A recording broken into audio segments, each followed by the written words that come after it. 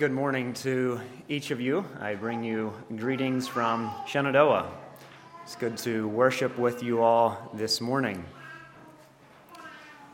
And I also want to thank you for the support that you show to the church at Shenandoah and for your offerings that are lifted, as seen in the bulletin, the ones scheduled for next week for Shenandoah. So thank you in advance for that. We really appreciate it. Before I get into the message, I'll just give a little update on Shenandoah Christian School. Things are going well, and we actually just had another teacher start a few weeks ago, Jerusha Vanderbosch. She's originally from New York, but was attending Marietta. She has agreed to teach for the remainder of the term. At this point, it's unknown yet whether she'll come back or not. We're hoping it works out where she does. And Dawson Boss, he's in his second year of teaching, and he is planning to return for this coming year. So that feels very good to have him planning to to return to Shenandoah School. We really appreciate what he brings to the school. We are looking for another teacher, or possibly even two, moving into this coming term starting in September.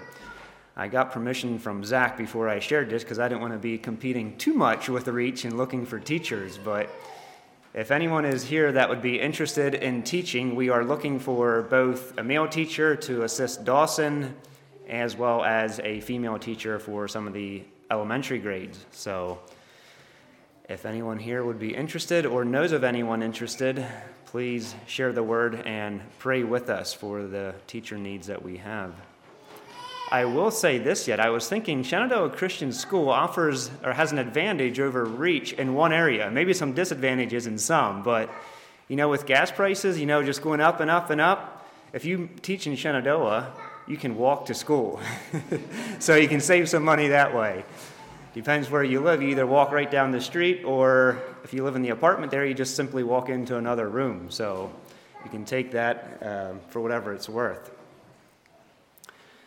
This morning for the message, I would like to look in the Old Testament at a story that I've read some time ago in my devotional time, and as I was reading the story, it struck me, and I put it down in what I have as a folder for future message ideas, and I shared this message last week at Shenandoah and thought I would share it here this morning. The title of the message is Learning from Balaam. Now, I'd be curious to hear from you when you hear of Balaam, when you hear Balaam's name, what comes to your mind? Or maybe several things. The donkey, the talking donkey, right? It's probably what came to most of our minds, and that's when I hear of Balaam, that's probably what first comes to my mind. I'd be curious if anything else comes to your mind right after the talking donkey. Turned out to be an enemy of Israel, yes. Well, we'll look at that some in the message. So I wanted to start with a little bit of a context, and the message this morning is going to be a little different than probably most of the messages that I've preached. I want to spend the majority of the time looking at the life of Balaam, but then I do want to draw some practical examples towards the end that we can learn from Balaam. So the context of this story, we have the Israelites. They are nearing the end of their journey in the wilderness. This is prior to their entrance into Canaan. And you can turn with me in your Bibles to Numbers chapter 22. This story, I won't be able to read all the story for the sake of time this morning, so I'll plan to read some verses and then also just talk about some of the verses as well. So Numbers 22, and you can look, hopefully that map is up there where you can see it. So the Israelites, they are in the wilderness, and there were three people groups that God told the Israelites that they are not to attack, they're not to fight against these people groups. It was Edom, Moab, and Ammon. And these are all distant relatives of the Israelites. So the Israelites were God's chosen people, and God told them, don't fight with these three people groups.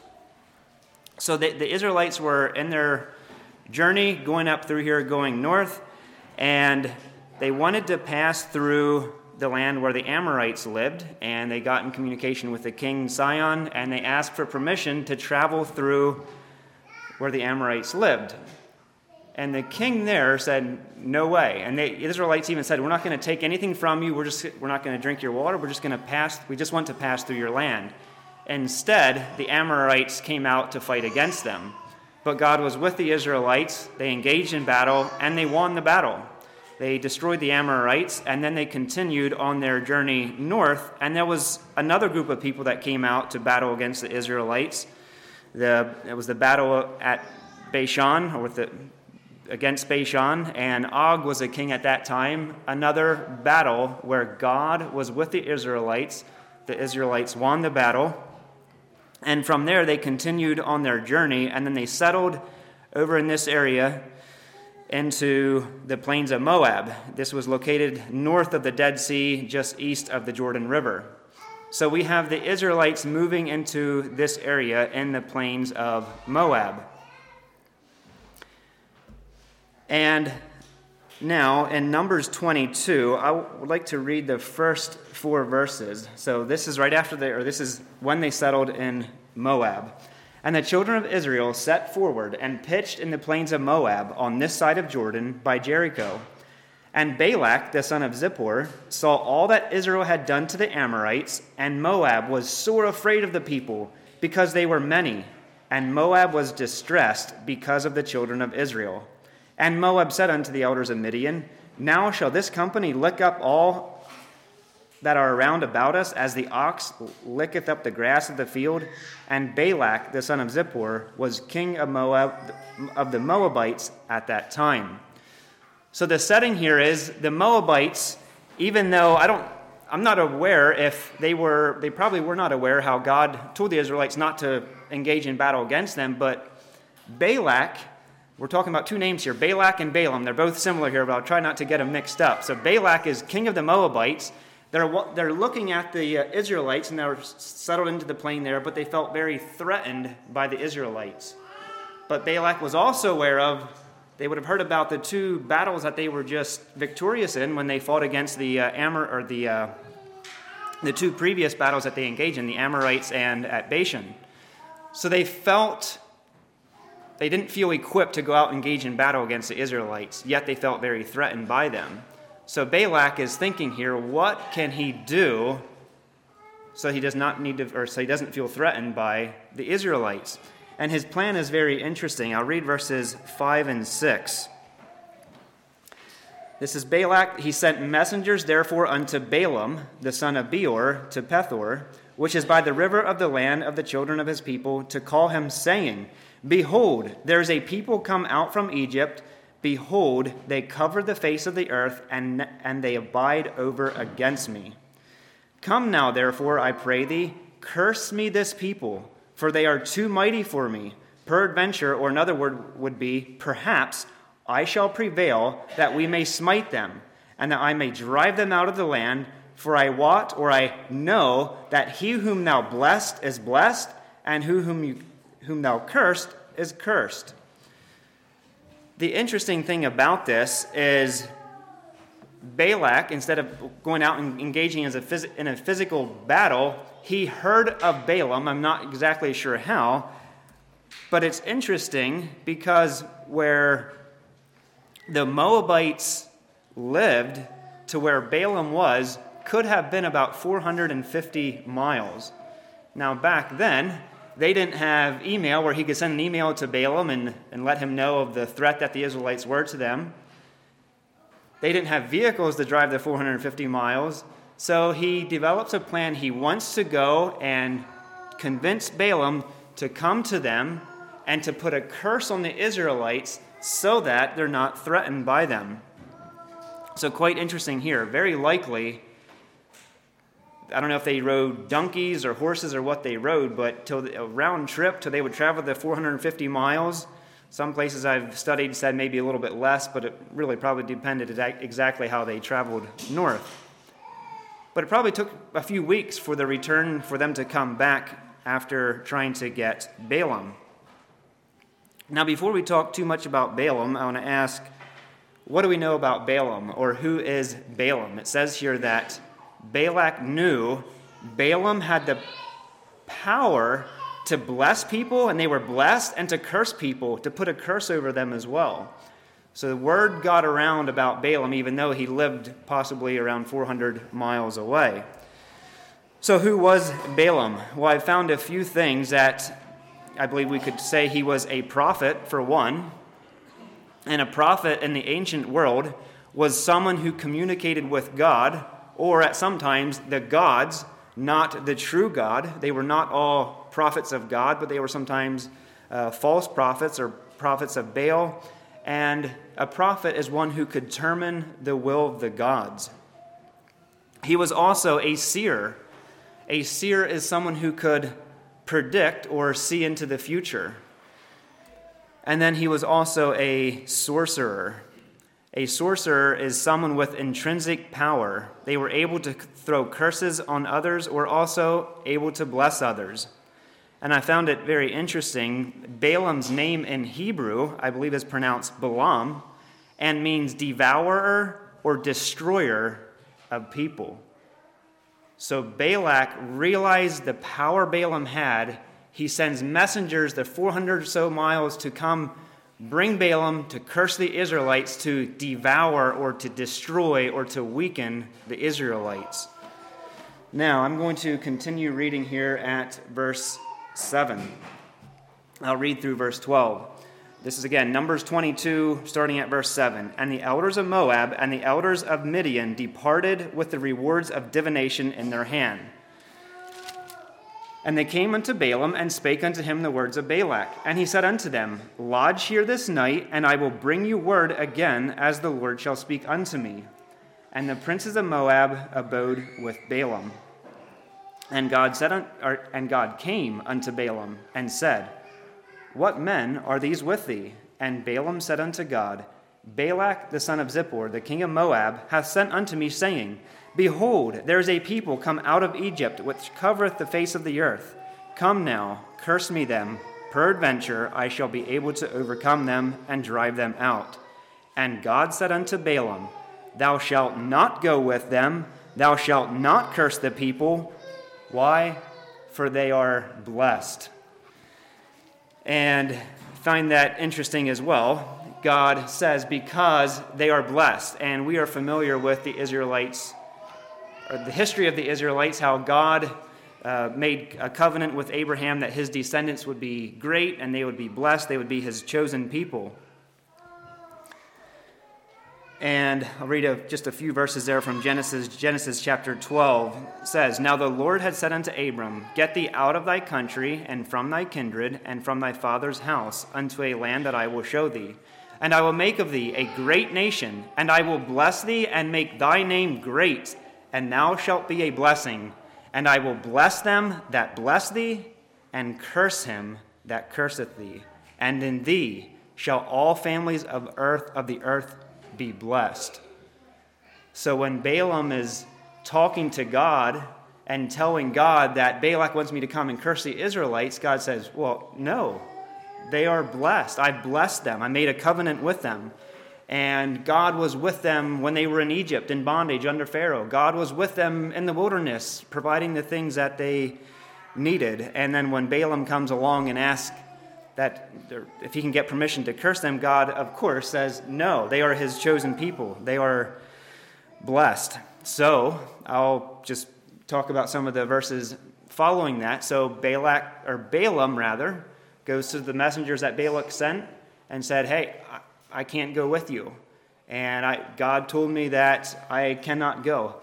Now, it doesn't have it recorded in Scripture that Balaam told Balak's messengers that he couldn't go because they were blessed. He simply said, I cannot go.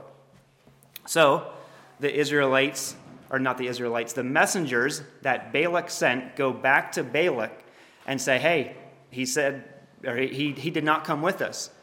But Balak is not ready to give up yet. He gets more men, more honorable men, and he sends them back on this long journey again, the 400 miles or so, back to Balaam.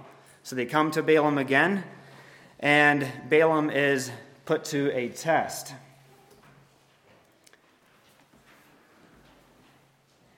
And the offer that they gave Balaam was basically, well, I appreciate the Sunday school lesson from Shane this morning. He did an excellent job.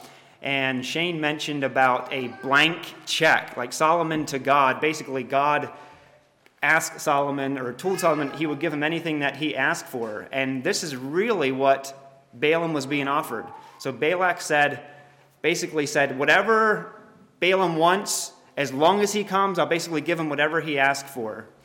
And for those of you who ever went for a job interview, can you imagine what it would have been like if the person you sat down with to discuss the possibility of being hired, if they told you, hey, you choose your benefits, you tell me what you want.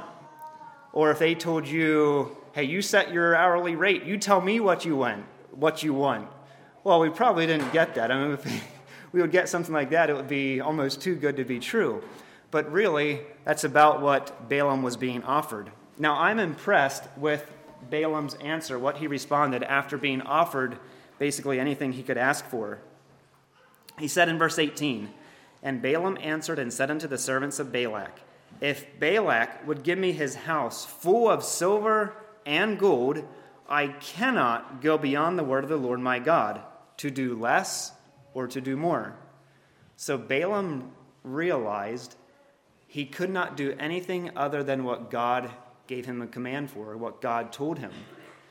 But then in verse 19 he said, "Now therefore I pray you, tarry ye also here this night, that I may know what the Lord will say unto me more." I can't see into, or none of us can see exactly what was going on in Balaam's heart. But I can imagine this offer was so good, like, oh, I want to go to God again, and hopefully this time God will allow me to go and curse the people. He says, well, just stay here, I will speak to God, and I'll tell you again what he speaks to me. And verse 20, "And God came unto Balaam at night, and said unto him, If the men come to call thee, rise up and go with them. But yet the word which I say unto thee, that shalt thou do." So this time God's answer is a little different than the first time. The first time God said, don't go because they're blessed. Now he's saying, you can go, but only speak what I tell you. And then this is the part where it gets a little confusing, just at least for me as I read this some time ago, just reading through this passage right here. Verse 22, or I'll back up a little bit. So Balaam gets on his donkey, and he's going to go to Moab because God told him he may go as long as he only says what God tells him. Verse 22 starts, "And God's anger was kindled." Why? Because he went. Wait, didn't God just give him permission to go? Like, what exactly is going on here? The only thing that I'll say right now to that is it doesn't quite, like, it seems a little confusing, yet God could do something that we cannot do. And God could see right into Balaam's intentions. He could see right into his heart. And I really believe that Balaam was facing a big test in his life. I really believe he wanted badly to go.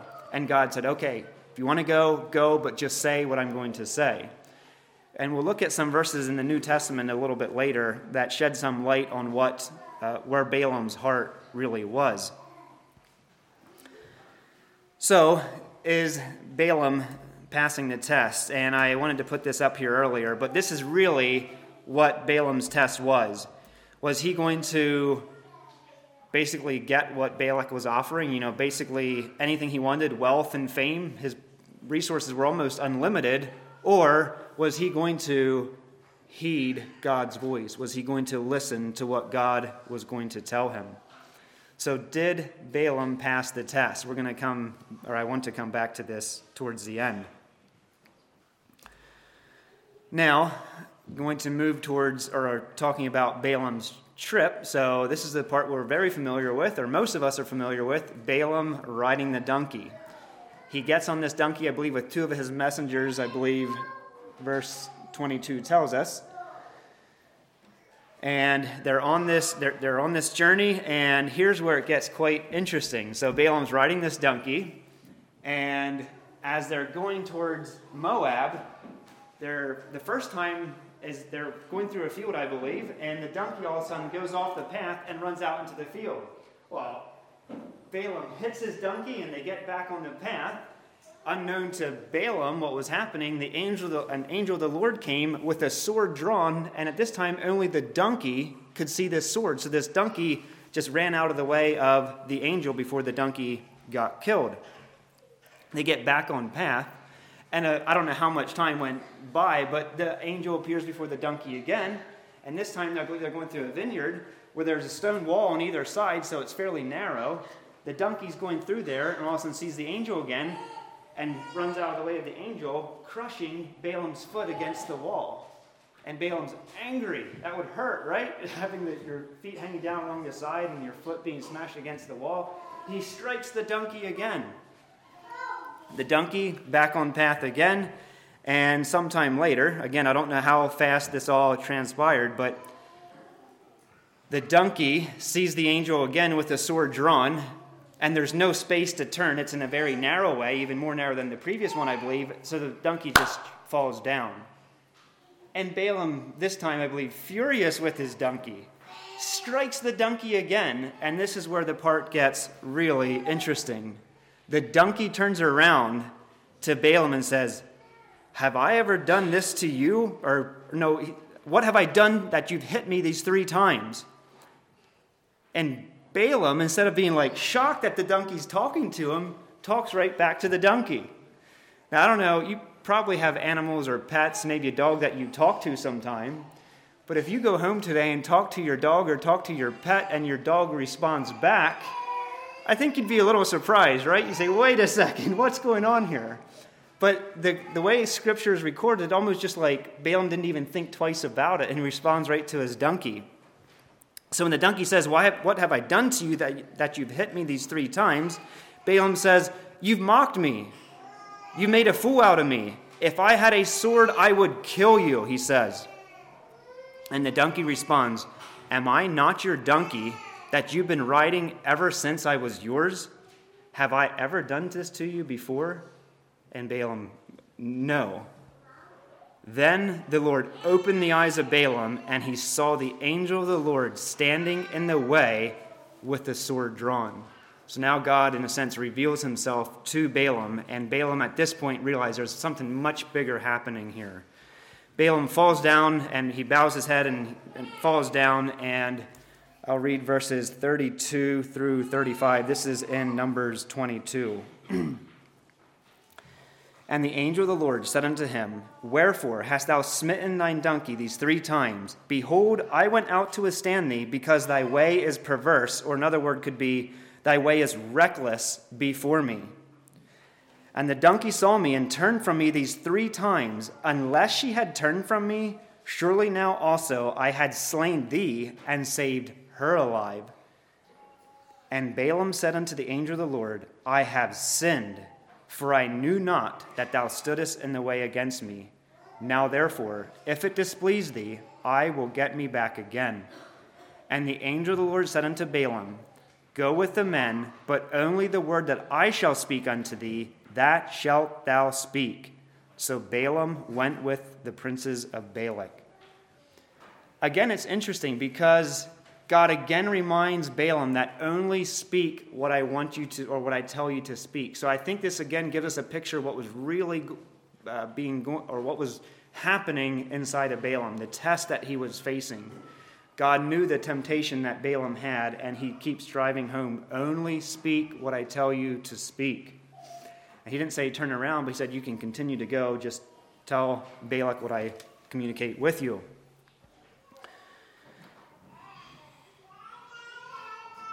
I wanted to put this one up here before as well, but just a little picture of what this may have looked like as the donkey is falling down and the angel there with the sword drawn. But really the angel, or God saying, had the donkey not ran away, Balaam's life may have been taken.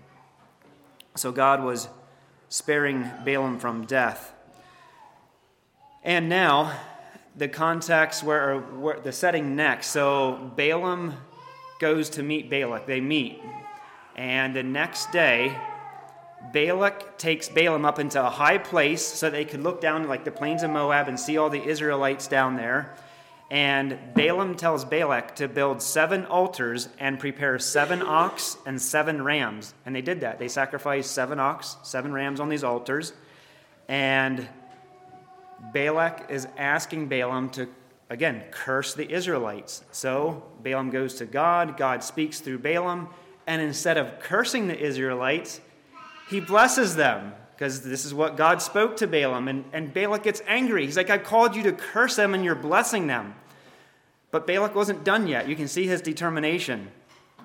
They go to another high place, just another angle where they could see over the plains of Moab. The Israelites settled there. And the same thing happened again. Balaam asked Balak to build 7 altars. He builds the 7 altars. They offer 7 ox, 7 rams. And again, Balaam and God communicate. And the words that come out of Balaam's mouth are blessing rather than cursing the Israelites. And Balak is furious again. Not done yet, though. They do this the 3rd time. Balak builds 7 more altars. 7 ox, 7 ram are sacrificed. And this time, I believe Scripture records that instead of asking God again what he should do, Balaam just speaks blessing over the Israelites rather than cursing. And that Balak was furious. And I'll pick up here Numbers 24. I'm going to move ahead a little bit. Numbers 24, I'll read verses 10 through 13. This is after the 3rd time of blessing the Israelites. Balak is very angry. And Balak's anger was kindled against Balaam, and he smote his hands together. And Balak said unto Balaam, I called thee to curse mine enemies, and behold, thou hast altogether blessed them these 3 times.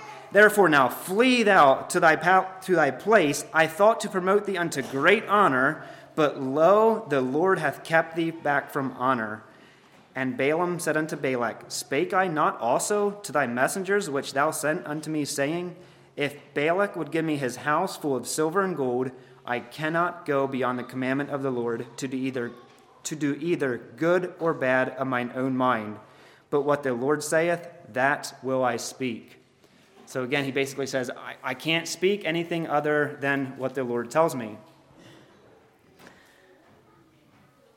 Reading these verses in these chapters, it would seem like Balaam is just sold out to do only what is good, only what God wants him to do. And again, we can't see into Balaam's heart what was really going on. But there is something really sad what takes place. If we go, let's just turn in our Bibles to Numbers 31. I would like to read verse 8 and 16. Numbers 31. So Balaam did go back to his area, but sometime later, Israel was sinning with the Midianites. They were committing sin with them, and God tells the Israelites, or through Moses, to go out and destroy the Midianites. And verse 8, listen closely to what takes place here, Numbers 31, verse 8. This is the children of Israel fighting against the Midianites. And they slew the kings of Midian, beside the rest of them that were slain, namely Evi, Rechem, and Zur, Hur, Reba, 5 kings of Midian, Balaam also, the son of Beor, they slew with the sword. So here Balaam is killed in battle. I don't know how much time transpired from when he went back to when he was killed. But here he was in battle, and it appears to be against the Israelites, and he's slain with the sword. Now jump down to verse 16.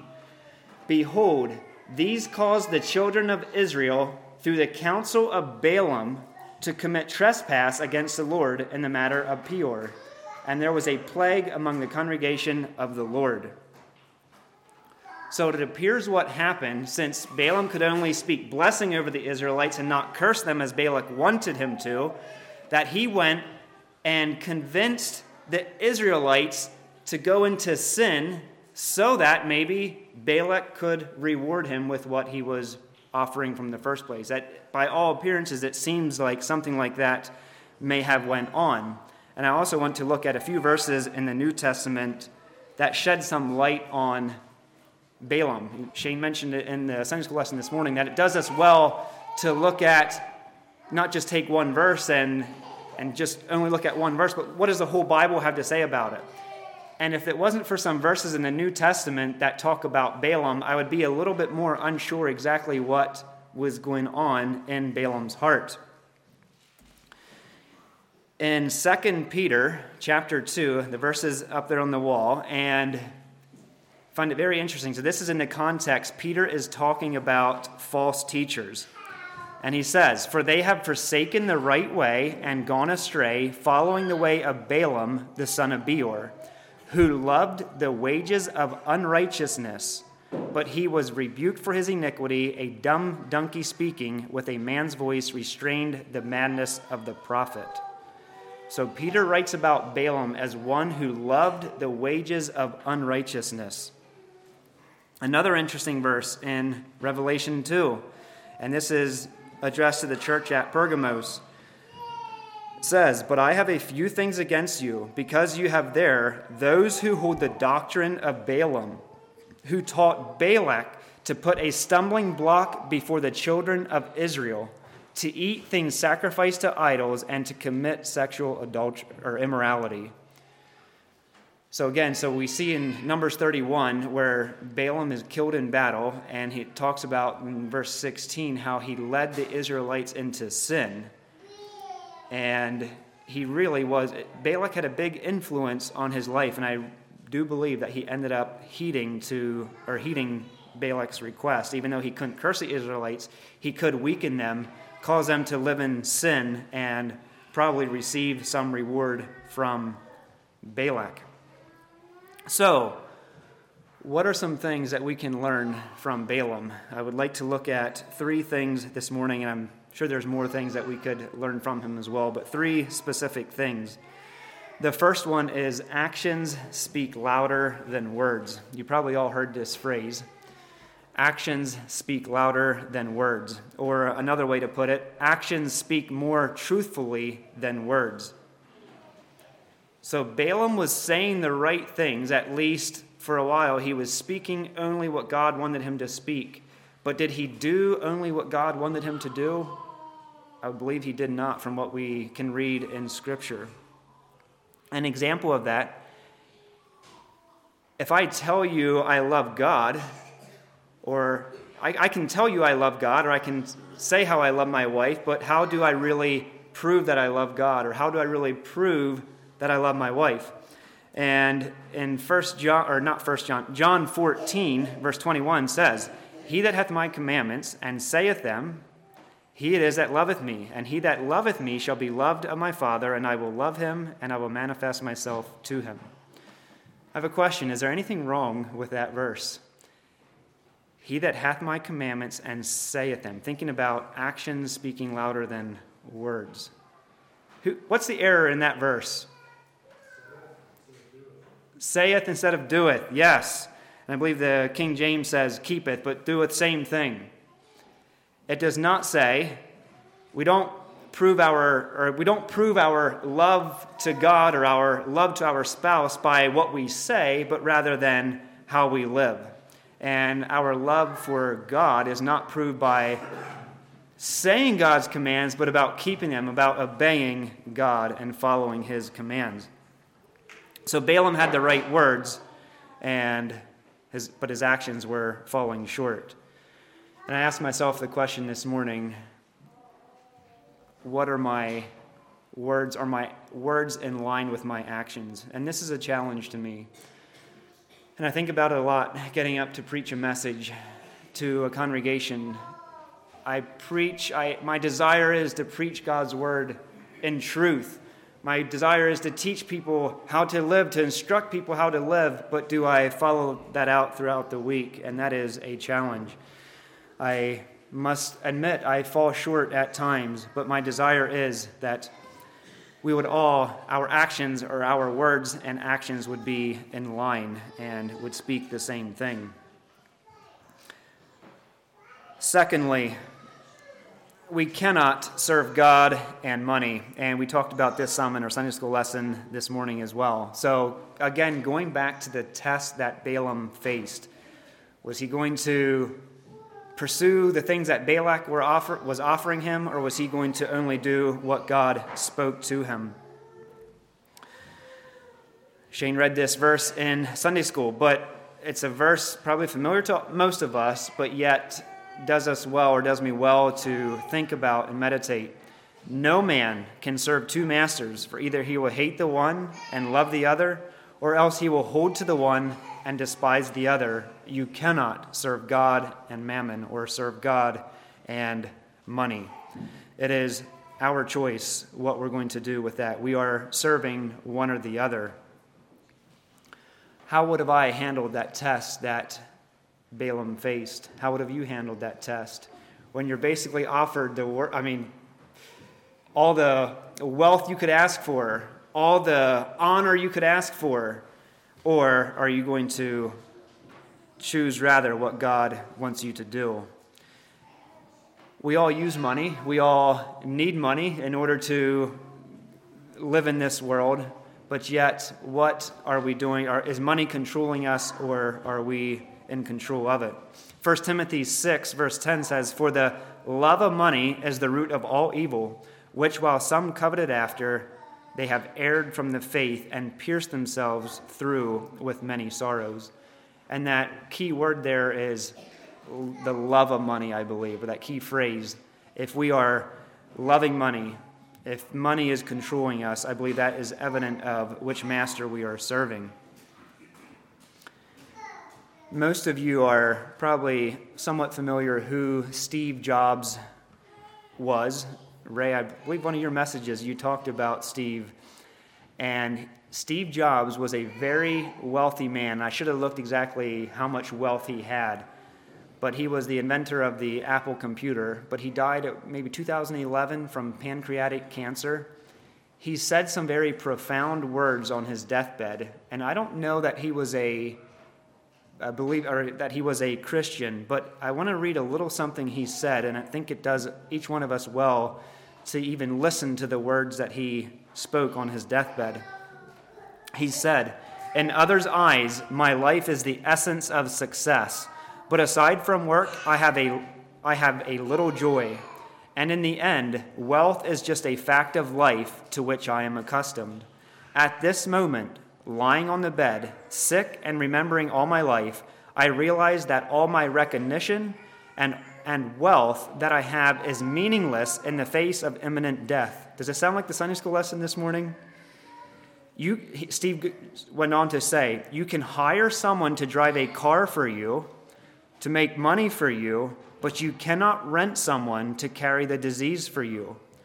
One can find material things, but there is one thing that cannot be found when it is lost, and that is life.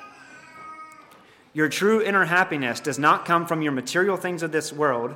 Whether you're flying first class or economy class, if the plane crashes, you crash with it." Those were the words of Steve Jobs. And if someone that's an unbeliever, I shouldn't say that. I don't know exactly where he was, but if he can teach us something about life and, what we're really pursuing in life, I believe we can learn from him as well. How is it in your life? And I have to ask myself the same question. Does money trump obedience to God? Am I more concerned about the wealth that I can attain in this world? Am I more concerned about being known by or being famous for some reason, or am I more concerned about being obedient to God? We are entering tax season, and this came to my mind this morning, as we are following our taxes. Do we do it honestly? It says, Balaam loved the wages of unrighteousness. And in a sense, if we're cheating on our taxes on purpose, really that's money that Jesus said, pay to whom Caesar what is due him, and are we being honest in these areas? It does me well to think about that. Am I more concerned about obeying God, listening to his word, than about pursuing wealth or fame in this world? And I believe this is one area Balaam failed in towards the end of his life. He gave in to the things that Balak was offering him. And then thirdly, another thing we can learn from Balaam, or what Balaam teaches us, we cannot fool God. And this is very simple. We all know this. And yet, it seems for a time Balaam was he seemed to be doing so right, saying what God spoke to him, and yet he, in a sense, lived a double life. And another familiar verse is Galatians 6. Be not deceived, God is not mocked. For whatsoever a man soweth, that shall he also reap. For he that soweth to his flesh shall of the flesh reap corruption. But he that soweth to the Spirit shall of the Spirit reap life everlasting. And again, I'm going to go back to Balaam, or God being able to see right into Balaam's heart. And I believe that is why God used the talking donkey, or used the angel to speak through the talking donkey to really get Balaam's attention. And I believe he could see the desires of Balaam's heart and what he was really pursuing. And God can see right into each one of our hearts. We cannot fool God.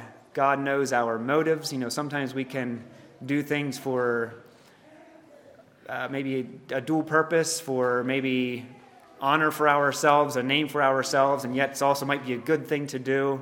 God can see right into that. He can see into our heart. We cannot fool God.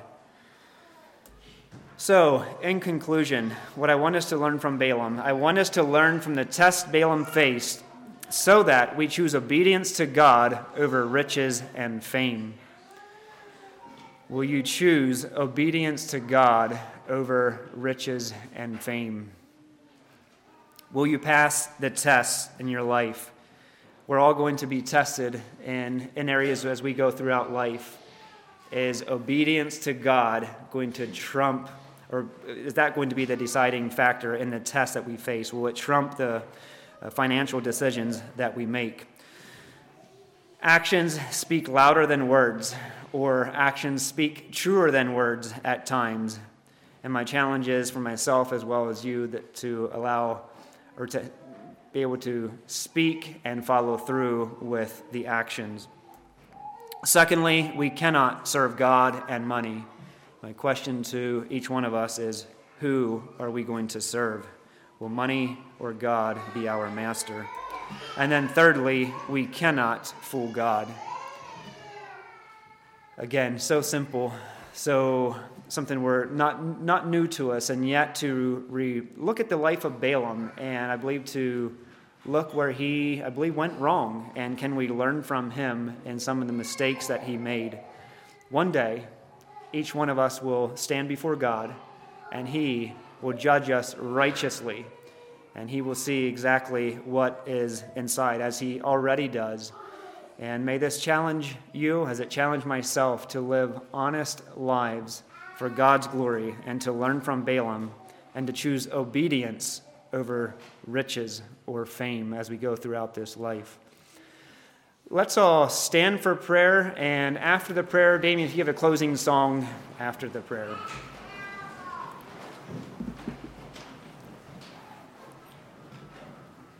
Heavenly Father, thank you for Balaam's example. And even though sometimes reading through his life in Numbers, it can be a little confusing exactly what was going on in his heart, we know that you could see his motives. We know that you could see his desires. And from all appearances, it appeared that he gave in to what Balak was offering him. And I pray for each one here this morning, whatever test that we are facing, that we would choose obedience to follow you rather than what the world may be offering us, that we would remain faithful to you despite of what we might have to say no to in this world in order to remain faithful. I pray that you will be with each one of us as we go from here, and I pray if you've spoken clearly to anyone here this morning of a specific area in their life, I pray that you would continue to speak to them, and I pray that they could, if there's something they need to make right, that they would confess it to you and just be washed in your blood. And we just thank you for the forgiveness of sin that we can experience through the shed blood of Jesus Christ. I pray that you would be with us from here, guide us. I pray that you would protect us, help us to live faithful lives for you. It's in Jesus' name I pray. Amen.